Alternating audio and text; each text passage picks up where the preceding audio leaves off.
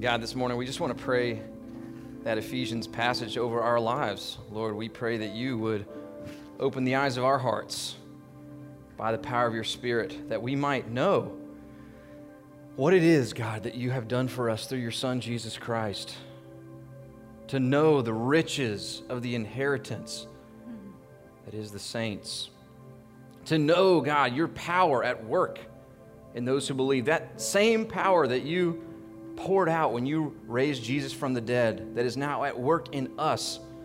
Lord, and we long as our hearts are opened up to see your beauty, to see your goodness, that we might revel in Jesus the same way that Paul does there in Ephesians chapter 1, where we just cry out of his goodness, his greatness, that he is seated high and above, that there's no other name higher than his, that we see it as our greatest delight to praise this Jesus, to worship this Jesus, to exalt this Jesus. God, our hearts get so dull, our hearts get fixed on things that are so insignificant. So this morning, as we open your word, we would long for you to take us deeper, take us into things that matter, show us the realities of eternity. God, fix our eyes on those things that will last forever. Show us what it means to truly, God, to truly walk with you, to have a relationship with you, to worship you. We bow ourselves now before your word. God, we treasure your word. We believe that it is powerful, that it is perfect, that it comes from you, and that it transforms our lives. And so we, with eagerness, Lord, we want to hear what you have to say. Change us, stretch us, draw us towards the glory of your Son, Jesus. It's in his name that we worship and pray. Amen.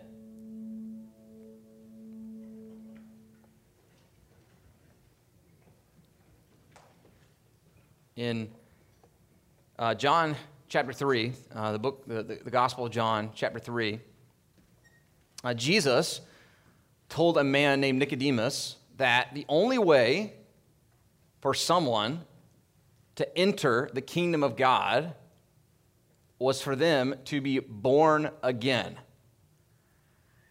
And we get a sense of what Nicodemus was thinking by how he responded to Jesus.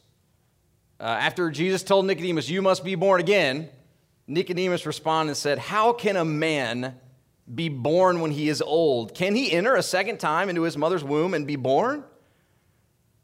Because I don't know about you guys, but maybe if we had been there at the very, very first time that you ever heard the phrase born again, probably would have been thinking along the same exact lines as Nicodemus. What is Jesus talking about? So what is Jesus saying?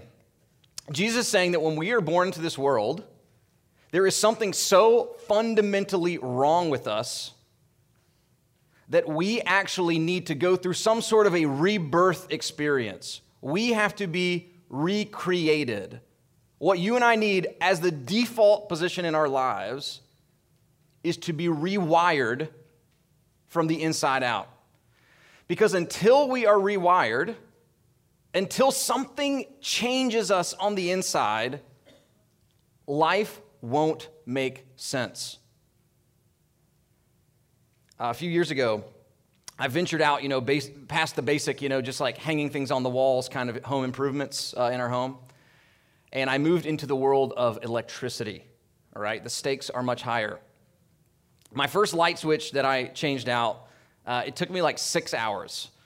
And after it was all done, I poured out blood, sweat, and tears, into this light fixture. I felt like I've done it. But apparently, obviously, something went wrong. I call Allie into the dining room, and I'm like, this is it. I'm like ready, and I flip on the light switch, and for about 20 seconds, I'm just basking in glory. And then I hear a pop, and the dining room goes dark.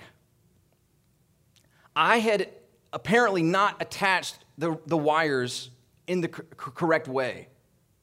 I had miswired this light fixture. And the light fixture would never have worked until I took it apart and rewired it and put it back into the places that it was made to flow. Electricity was made to flow. Here's what wouldn't have worked. What wouldn't have worked is if I had just kept trying to put new light bulbs in that broken light fixture, turning it on, hoping that eventually maybe one of those light bulbs would stay on. No, what had to happen was a rewiring, a reworking. I had to get down deeper to the fundamentals for the light fixture to be fixed. And when Jesus tells us that we must be born again, what he's telling us is that no amount of external tinkering with our lives is actually going to fix us. No amount of education, no amount of environment change, not even better choices, better habits. Nothing from the external can truly get down into rewiring us to be who God created us to be. No. What you and I need is a radical transformation from the inside, a radical rewiring that we might live life the way God originally intended for us to live. And so what it means to become a Christian, this is what it means to become a Christian. It means to have a miraculous rewiring, rebirth, recreation from the inside out, that we might actually have a relationship with God, to walk with God, and to enjoy Him with our lives. And so then here's the question that every Christian ought to ask. After I am born again, after I am recreated, after I am rewired, what should life look like? How should I live after I get born again? And this morning, we're actually going to dive back into Psalm 105, where we left off last week. And what we're going to see in Psalm 105 is the picture, the vision of what life is supposed to look like. This is life as God intended it. This is the life we get to live after we are born again. And so I want you to open your Bible to Psalm 105, and this is what we're going to do. Last week we covered the main middle portion of Psalm 105.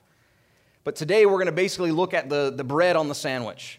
We're going to look at the beginning of the psalm, and we're going to look at the very end of the psalm. And so I'm about to read Psalm 105, verses 1 through 11, and then we're going to skip down to verse 43, and we're going to read 43 through 45. And then that's where we're going to spend most of our time today. So this is Psalm 105, 111, and then 43 through 45. It says, "Oh, give thanks to the Lord, call upon His name, make known His deeds among the peoples.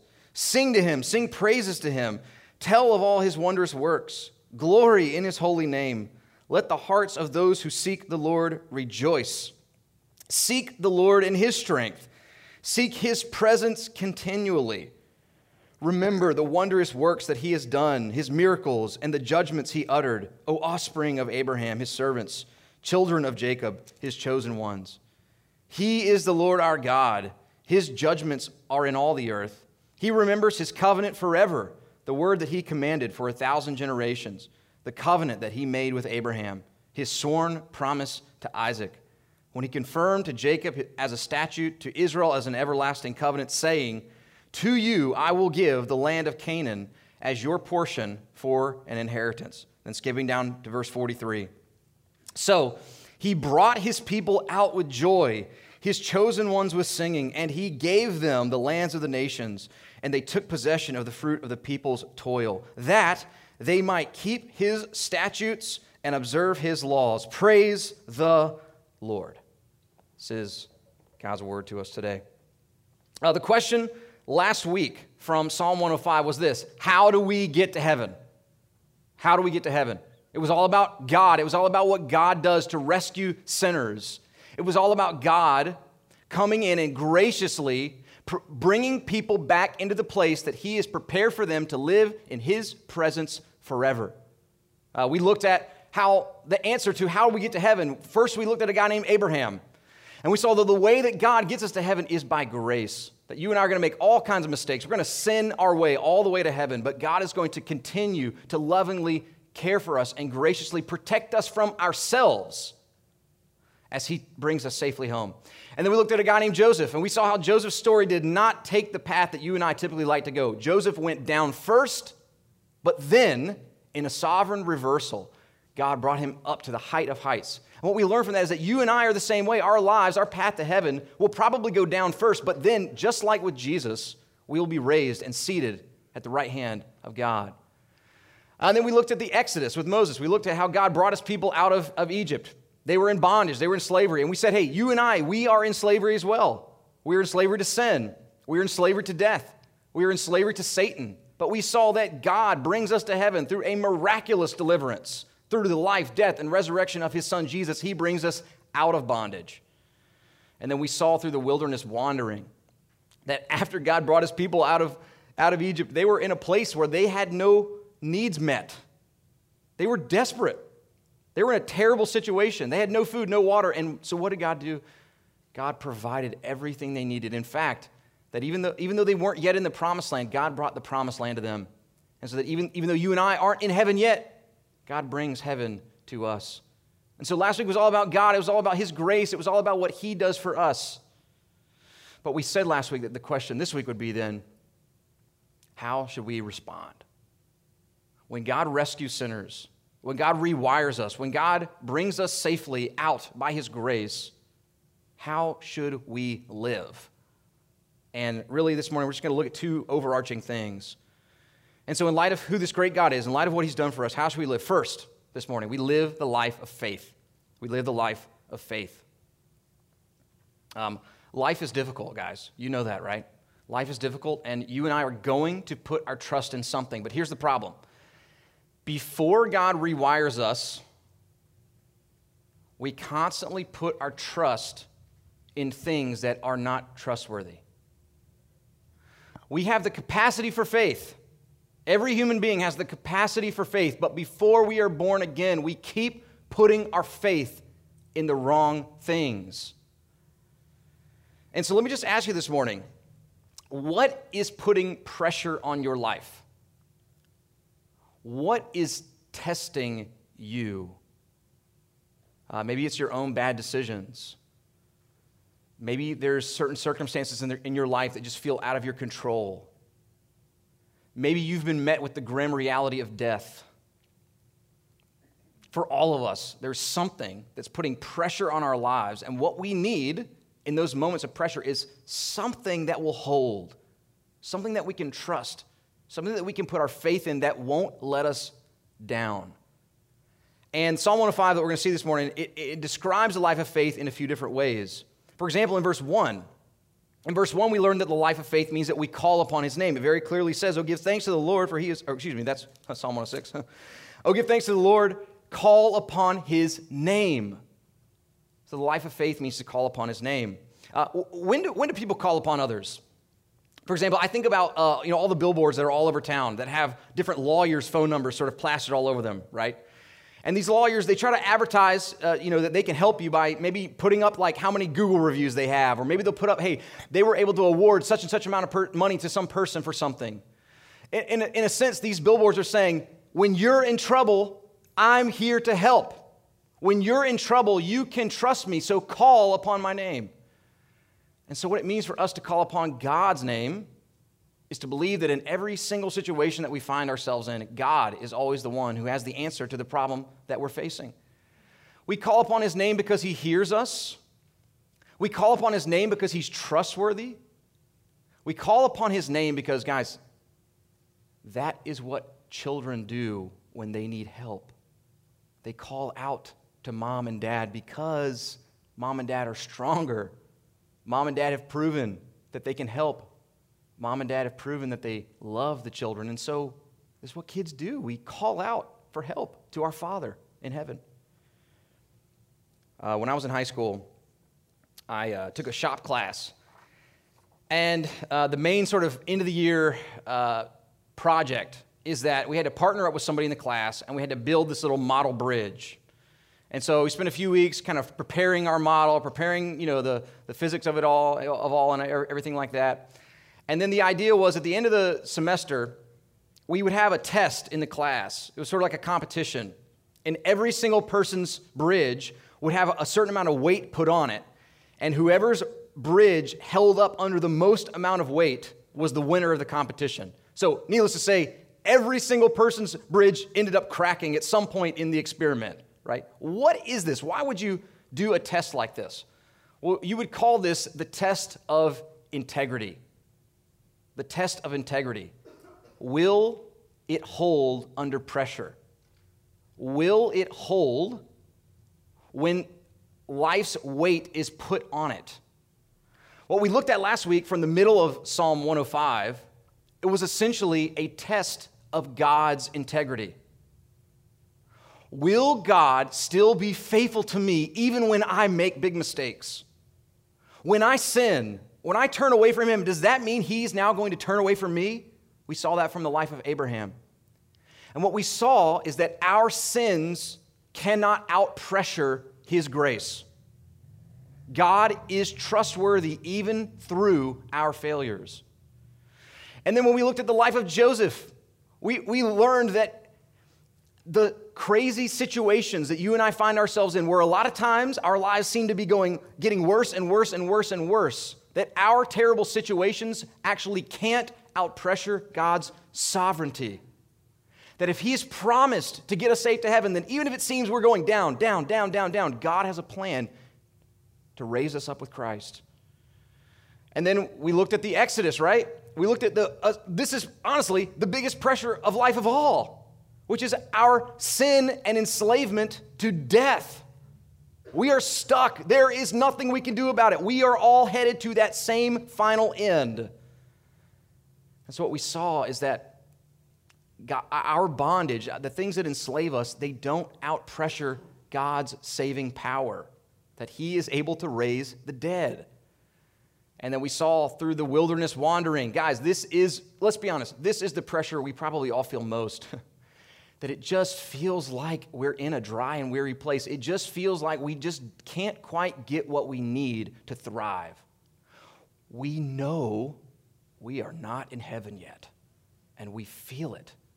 And what we saw is that our neediness, our constant neediness, does not outpressure God's daily provision. This God, he is trustworthy even through our dire circumstances. He gives us what we need. And so I don't know what pressure's in your life. I don't know what's putting stress on you. I don't know what's testing you. But this is what we learn. The only thing that will not crack under the pressures of life is God himself. That he stands under the test of integrity. That everything else will crumble. But there's this God who is faithful. And so the life of faith means we call out to him. We call out to that one because his faithfulness is perfect. He won't fail. He won't crack. He has infinite integrity. Hebrews 4:16 says it like this. It says, "Let us then with confidence draw near to the throne of grace that we may receive mercy and find grace to help in time of need." So see, guys, God rewires us. When we get born again, we are rewired now to no longer put our trust in things that aren't trustworthy, to no longer put our faith in things that are not faithful. We are rewired now to call out to God, to run into his presence, to seek grace and mercy from him in our time of need. And what we learn is that he will give it. He's trustworthy. He's faithful. And so in a sense, it shouldn't surprise us then that if calling upon God's name is what the life of faith looks like, it shouldn't surprise us that calling upon his name is how the life of faith begins. That at some point in our lives, we come to this place where we realize that we are broken, that something's not working. And God in his grace, he brings us to the place where we're able to finally put our finger on what that is. And it is that we don't have a relationship with him. We've turned away from him. We've tried to live our lives without him.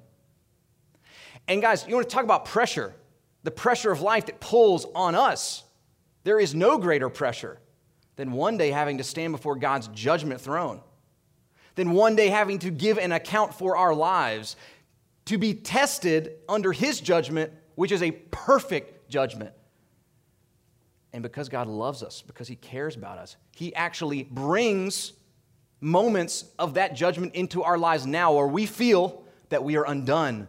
we realize that we stand condemned under his justice. We realize that it won't cut it to offer our half-rate goodness and righteousness to him on the final judgment day. And so what is there to do? God draws our attention to his son Jesus. He shows us that, yes, while we stand condemned, he sent his son to come and live and die for sinners like us. And then Romans 10:13 tells us this: for everyone who calls on the name of the Lord will be saved. Calling on the name of Jesus is the beginning of the Christian life. It is us saying, from the very beginning, saying, I need something outside of myself to save me. I need someone outside of myself to rescue me. I need someone outside of myself who is bigger and better and more righteous and has lived a perfect life to come in and save me, because I can't save myself. And then after we experience that first moment of honest calling out to Jesus, it just sets us up for a life of calling out to Jesus. That if the beginning of the Christian life is calling out to him, then it makes sense that the ongoing everyday life of faith in Jesus is to call upon his name for everything that we need. And I think that's why here in verse 4, we see that the life of faith means that we receive strength from this God.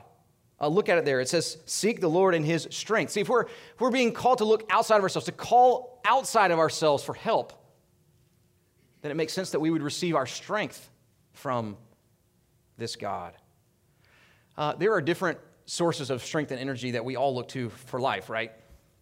We all like to get things done. We all like to feel good about our lives. And so we look to different sources of strength and energy. Think about, for example, just something as basic as the food we eat, as the sleep we need, or maybe it's even just the people we spend time around. I don't know what your life is like. I don't know what you do all week long, but maybe you're the kind of person that, like, you work with people all week long and you're just constantly bombarded by people. And so when you get to the weekend, you're like, yo, I just need a break. I just need to stay home, close the door, turn the lights off, and for a few hours, I just need to rest. I just need to be by myself. But then some of you are the total opposite. All week, you sit in a little cubicle, and you don't see anybody all week, and when the weekend comes, all you want to do is just be around people, be around your family, be around your friends. Why? Because you want to be refueled. You want to have strength again. And what we see about the life of faith is that the life of faith rewires us to seek our strength from God. We no longer ultimately seek our strength from things that fizzle out, but we seek our strength from the infinite source, who is God himself. But I don't know about you. Sometimes you hear that. We sang it this morning in one of our songs. My strength is in God. My strength is in Jesus. But sometimes you wonder, what does that actually mean? And so here's a few ways to think about this. One of the ways that we find our strength in God is simply by finding our strength in the confidence that we have in him. That no matter what's going on around us, no matter what kind of crazy situation we find ourselves in, that we know his plan will play out in the world, and we know that nothing can separate us from his love, and simply having that confidence in him gives us strength. Another thing that we see in the Bible is that we receive strength from the joy that we have in God. The Bible tells us that the joy of the Lord is our strength, right? We sort of intuitively know this. When your team wins the game, you get filled with energy. When you've been working hard on something for a long time and you finally complete it, you get filled with energy. When you're around people who make you laugh and who light you up and who, are able to, crackle you up, you feel refreshed again. And so what we see is that we actually find strength in the joy that we receive from God. And so then what that fundamentally means is that we ultimately receive strength from spending time with God. That we actually have to be in his presence so that he might lift us. Before we've spent time with God, we're weary, we're downcast, we're burdened. We go into God's presence. We actually set aside special time to engage with the Lord, to read his word, to pour our hearts out in prayer. And we come out refreshed. We come out rejuvenated. We come out ready to live life. But then I think there's maybe one other way that we receive strength from God that sometimes easy to forget.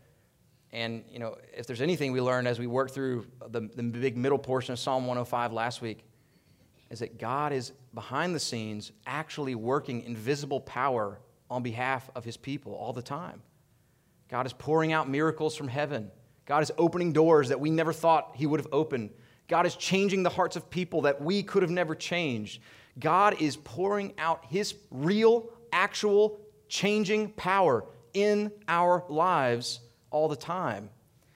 And that's why something like Psalm 127:1 could tell us this. Listen how helpful this is.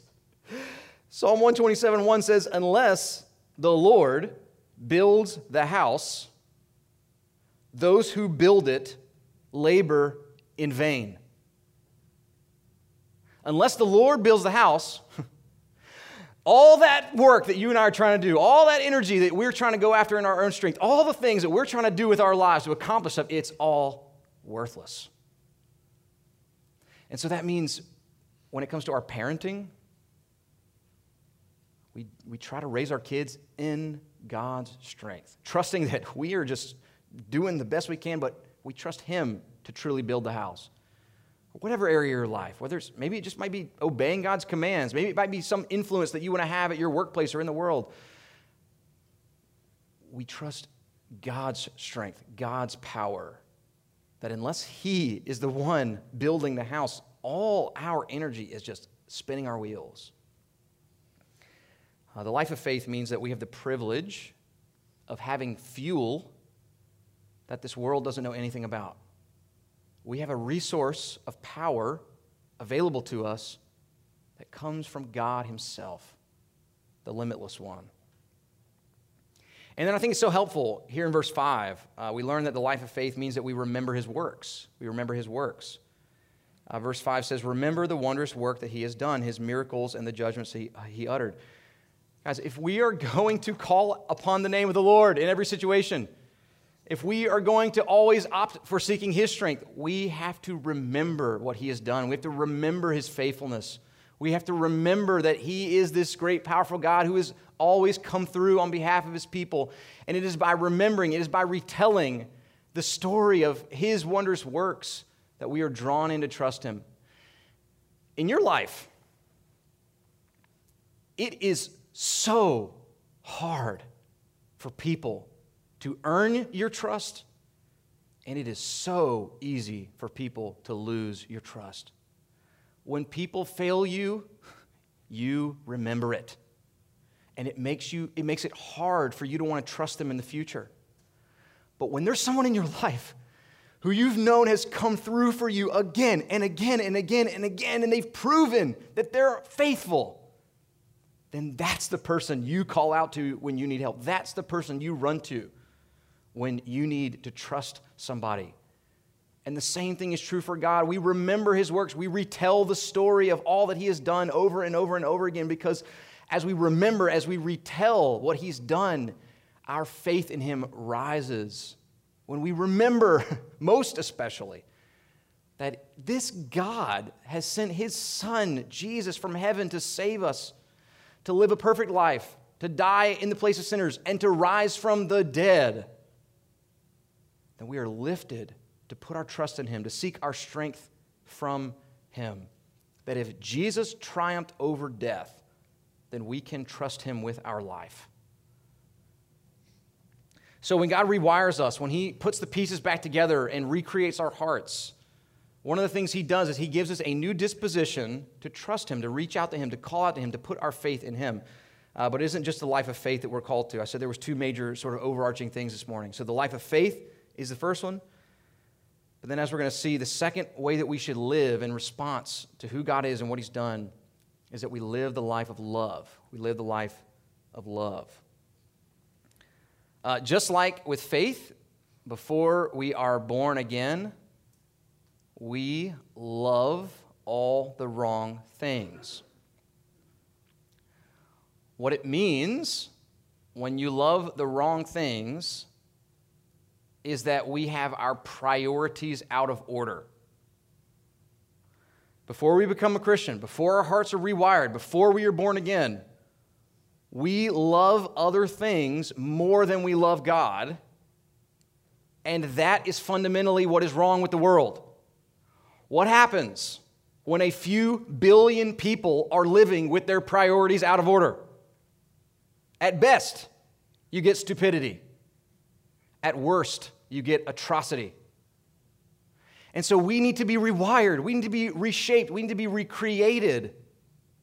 And Psalm 105 reorients us. It shows us what it is supposed to look like for us to walk in love towards God. That yes, we need to trust God. But also, this rewired life is a life of love towards God. And what we learn in verse 1 is that the life of love towards God means that we give Him thanks. We give Him thanks. Our love for God is a thankful love, right? Because we've come to see that everything we have comes from Him. Not only does our birth come from Him, not only does our breath come from Him, but our redemption has come from Him. People like us who deserved wrath have instead received grace. People like us who deserved death have instead received life. People like us who deserve to live under the curse of God have instead, because of Jesus Christ, received all spiritual blessings in the heavenly places. We have received so much from Him. And so our love is a thankful love. And the difference between walking in thankful love towards God and not, the difference between having gratitude towards God and not, is the difference between either, on the one hand, living in pride and entitlement, or on the other hand, living in humility and contentment. Here's the interesting thing about life. Usually, prideful people hate entitled people, and vice versa. And this is why. Prideful people look at entitled people, and they think, oh, these people just don't want to work for anything. And entitled people look at prideful people and think, man, they just always act like they're better than everybody else. But in reality, the prideful person and the entitled person actually have a lot more in common than they realize. Both of them are not living a grateful life to God. See, a thankful love towards God guards us from entitlement because we realize that God doesn't owe us anything. And a thankful love towards God guards us from pride because when we step back and honestly assess our lives, we realize that everything we've accomplished, all the strength that we've had to get through life, and the final outcome of our lives is based upon God's grace and not based upon anything that we have done. In his book,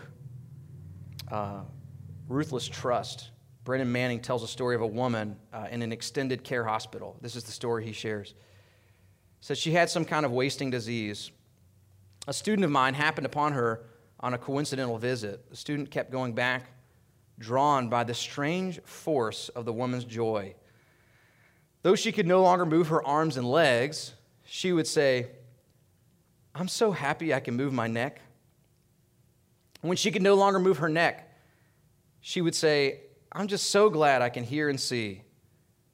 And when the young student finally asked the old woman what would happen if she lost her sound and sight, the gentle old lady said, I'll just be so grateful that you come and visit. Not a hint of entitlement, not a hint of pride in this beautiful woman. Why? Because she was grateful. She understood the dynamics of God's grace. And so when you and I embrace this sort of grateful love towards God, it both keeps us humble towards other people in our relationships with others, and it also makes us content in all the circumstances that we might find ourselves in. Then in the second half of verse 1, we learn that the life of love towards God means that we make Him known. It shows that we make Him known. You guys know this. One of the fastest ways to find out what somebody really loves, just to listen to what they talk about. Maybe you've been standing in a circle with people and someone just sort of keeps talking about the meal, or just keeps talking about the game, or just keeps talking about the movie, and then they walk away and somebody says, man, like they really must have loved those crab legs, or whatever it is. We understand that we talk about what we love. And I think that it might actually free us up in our what we call evangelism if we were to actually think about it as an act of love towards God. That if we were to actually think about our sharing Jesus as simply just doing what we always do with things that we love, which is we share them, we talk about them. I know that evangelism is a hard thing. It's not always easy for us to talk about our faith. I think one of the things that makes it harder for us is that instead of actually talking about God and talking about what he's done and talking about the good news of Jesus, what we actually end up doing is we try to fix people. And so instead of actually declaring the good deeds and the wonderful things that God has done, we end up trying to attack their life and the choices that they've made, and we try to tinker with them from the outside in. We forget that what actually has to happen to us is we have to be rewired from the inside out. And so instead of actually engaging in evangelism, instead of actually talking to people about Jesus, we end up trying to talk to them about changing themselves, which is actually not the gospel. And so it's really freeing, guys. It's really freeing. I think evangelism is always going to be hard, okay? But it's really freeing. It doesn't have to be paralyzing anymore when we realize a few things. One is that talking about Jesus is just talking about the thing that we love. It's just like the other things in our lives that we love, that we care about, we share them. And that's what we do with our God and with the good works that he has accomplished in the world. The other thing that really frees us is when we realize that we don't actually have the responsibility of changing the other person's opinion. That's not our job to do that. And then I think the other big thing that helps us sort of frees us up in talking about Jesus is that our job is actually not to fix the other person. That our message to them is not, here's how you need to fix your life. But our message is simply, guys, here's what Jesus done. Here's who our God is. And here's his wonderful works that he's done in the world. And so our love is a thankful love. Our love is a sharing love. And then in verse 3, we learn that what it means to love God, it means that we glory in him. It means that we rejoice in him. Verse 3 says this, glory in his holy name. Let the hearts of those who seek the Lord rejoice. Guys, last year the Braves won the World Series. Also, side note, total has nothing to do with this. So glad the Phillies didn't win the World Series this year. The Braves won the World Series last year. I know I just offended about 10 of you. So glad the Braves won the World Series last year. Listen, I saw people go crazy.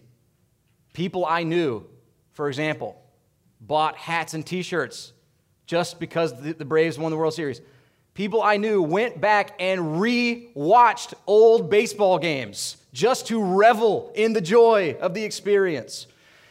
I saw, with my own eyes, thousands of people lining the streets of Atlanta while a bunch of young 20-something-year-old guys went around on trucks waving at everybody, people dancing, people singing, people elated because a baseball team won the World Series. We might not know how to specifically always define what it means to glory in God, but we certainly know what it means to rejoice in something. We know what it means to let our hearts just be wrapped, to be immersed, to be gripped by the joy of something. And so our love for God is a rejoicing love. When we think about the fact that he is eternal, that he has no beginning and no end, we don't understand that, but it's amazing. When we think about the fact that his knowledge is limitless, his being is limitless, that everything about him is limitless, and because he's limitless, it means he'll never change. He's always, ever, absolutely been perfect, exactly the way he is. And when we think about his sovereignty and his providence in the world, guys, the way he governs the world, the way he holds together the billions and billions and billions of particles, events, peoples, and places, and weaves it all to his perfectly designed ends. When we think about his wisdom, how does God always have the right answer? I don't know. I don't get it. How are you able to look at everything that's going on and know exactly what needs to happen? It's unfathomable. When we think about his love, his mercy, that he keeps showing kindness to people who have turned their backs on him so many times, that he keeps running after people who don't want him and who reject him and who throw up a stiff arm in his face. Where have you ever seen love like that? Where have you ever seen mercy like that? We are gripped by his word. We're gripped by his will, by his works. We see who this great God is, and we marvel. This is why we needed our hearts to be rewired so that we could actually see God as the most glorious thing in the universe. And when we see him as the most glorious thing in the universe, when we see the wonders of who he is, then that natural instinct just kicks in. We know how to rejoice in something. And when God is this glorious, wonderful object in our sights, we will do it. We will rejoice in him. And see, this is the thing. All these different aspects of how we're supposed to love God, they're actually all interconnected. It is so much easier to share God if we are totally immersed and enamored in who he is. It is so much easier to share the gospel of Jesus Christ if every day our hearts are just wrapped and gripped and rejoicing and glorying in it. It's like the winning the World Series when you're just immersed in it, when you've let your heart just revel and marvel and chew and sit in it. It's just easy to talk about. It's easy to want to share it with other people. And so we have this grateful and sharing love mainly because we have a rejoicing love. And as we rejoice in God, we find it easier to do these other things. And then in verse 4, we learn that the life of God means that we seek his presence. We've already kind of talked about this from another angle, but verse 4, let me just read it again. It says, seek the Lord in his strength, seek his presence continually. We talked about seeking God from the standpoint of needing strength, and that is true. But here's the mistake we can make. The mistake that we can make is somehow thinking that God is a means to some other end. That the reason we have our quiet time every day is to sort of get refueled up to then go and accomplish something else. When in reality, honestly, guys, the whole point of the sermon is summed up in this one verse. Yes, we seek his strength. Yes, God is the means of life. Yes, God provides everything we need, but God himself is actually the ultimate end. That he is both how we get through life and he is where we're headed in life. He's the means and he's the end. We know in relationships that the people who we love most, we love to be with most. And when we're away from them, we miss them. When we have to go through the holidays without them, it hurts. And so it makes sense that this love that we have towards God is a seeking love. That if our hearts are enamored with him, we'll want him. It will be magnetized. We will desire to pursue time in his presence. And, if we're honest, when we get away from spending time in his presence and God makes that known to us, we don't have to fear running back. We don't have to be afraid that if somehow he's going to hurt us. No, when we realize that we've neglected him, when we realize that we haven't given him the time that we should, no, we run back into his presence because that is where life is supposed to be lived. And then down at the end of this psalm, verse 45, where we left off last week, we learned that love towards God means that we obey him. Love towards God means that we obey him. I just want to read verses 43 to 45 again. It says, so he brought his people out with joy, his chosen ones with singing, and he gave them the lands of the nations, and they took possession of the fruit of the people's toils. That's an important statement there, that they might keep his statutes and observe his laws.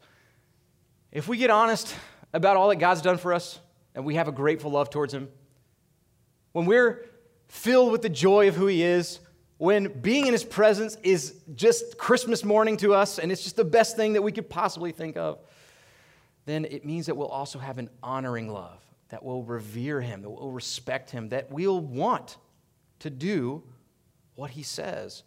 Jesus said this in John 14:15. He said, if you love me, you will keep my commands. He's not somehow going back on his gracious work. It's not like Jesus is on his way to the cross to die for sinners, but then he's saying, no, but by the way, it's actually based on your obedience. That can't be what Jesus is saying. What he's saying is that, no, when you realize what I'm doing for you, when you realize how I've loved you, when you realize how secure you really are in my grace and in my love, you will want to honor me. You will want to respect me. You will be so overwhelmed with my goodness that to do what I say will only make sense. And you'll trust finally that what I say is actually for your good, that the commands in my word are the best path of life. And then finally this morning, we skipped verse 2 as we were kind of working through the top part, but I knew we would kind of come back to it at the end. In verse 2 and in verse 45, We see love towards God means that we praise him. It means that we praise him. Verse 2 says, sing to him, sing praises to him, tell of his wondrous works. And then the psalm ends in verse 45, sort of doubling down, saying, praise the Lord. It's the word hallelujah. That's what we see there at the end of the psalm. The life of love is a life of praise to God. We exalt him. We lift him up. We magnify his name. See, guys, before we were rewired, before we were born again, we didn't understand worship. We didn't understand praising God. We certainly didn't see why he deserved to be praised. And we didn't have the motivations or the affections to want to praise him. But then God comes in, he fixes us, he transforms us, he recreates us from the inside out. And in our love for him now, with new hearts, we want to rejoice in him, we want to praise him, we want to exalt him because he's worthy. Last week, we asked this question, how do we get to heaven?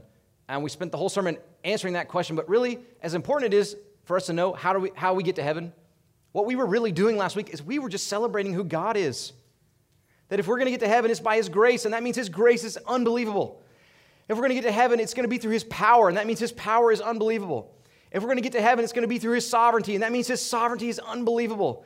If we're going to get to heaven, it's going to be through his provision, and that means his love and mercy and compassion in our lives is more than we can fathom. We were just simply celebrating who God is. And so if we get the answer right to how do we get to heaven, then we will also acknowledge that the best part of being in heaven will be God himself. That the reason we spend time thinking about how we get to heaven is so that we might praise the God of heaven. This life of love towards God. It's a thankful love because we realize all that he's done for us that we could not do for ourselves. It's a sharing love because we always share what we love. We always talk about what we love. It's a rejoicing love because we have seen the glory of our God and we see that there's an eternity of wonderful, heart-gripping, immersive meditation to chew on and enjoy forever and ever and ever. This love towards God is a rejoicing love, is a thankful love, is a sharing love. It is a honoring love. We say, whatever you say, Lord, I'll do it. Whatever your word says, I'll obey it. If this is who you are, if this is what you've done for me, I'm in. And this love is a praising love because we see he's worthy of it. He's worthy to be exalted, to be lifted up, to be worshiped forever. So what does Psalm 105 do? The whole package. What does it do? Psalm 105 shows us both who God is and it shows us who we are. Who is God? He is faithful. He is gracious. He is loving. He is sovereign. He is powerful. He is wise. He's compassionate. He is the one true living God. And so who are we in response? How should we live if we've been rescued, if we've been reborn, if we've been rewired? How should we live? Well, we live a life of faith and we live a life of love. We live a life of thanks and gratitude, and we live a life of obedience. We live a life of sharing who he is, and we live a life of running into his presence and enjoying who he is. This is what it means to be human, to live in relationship with God, to walk with him, to receive our life from him, and then to pour our praise back to him. This is what it means to be human. Let's pray.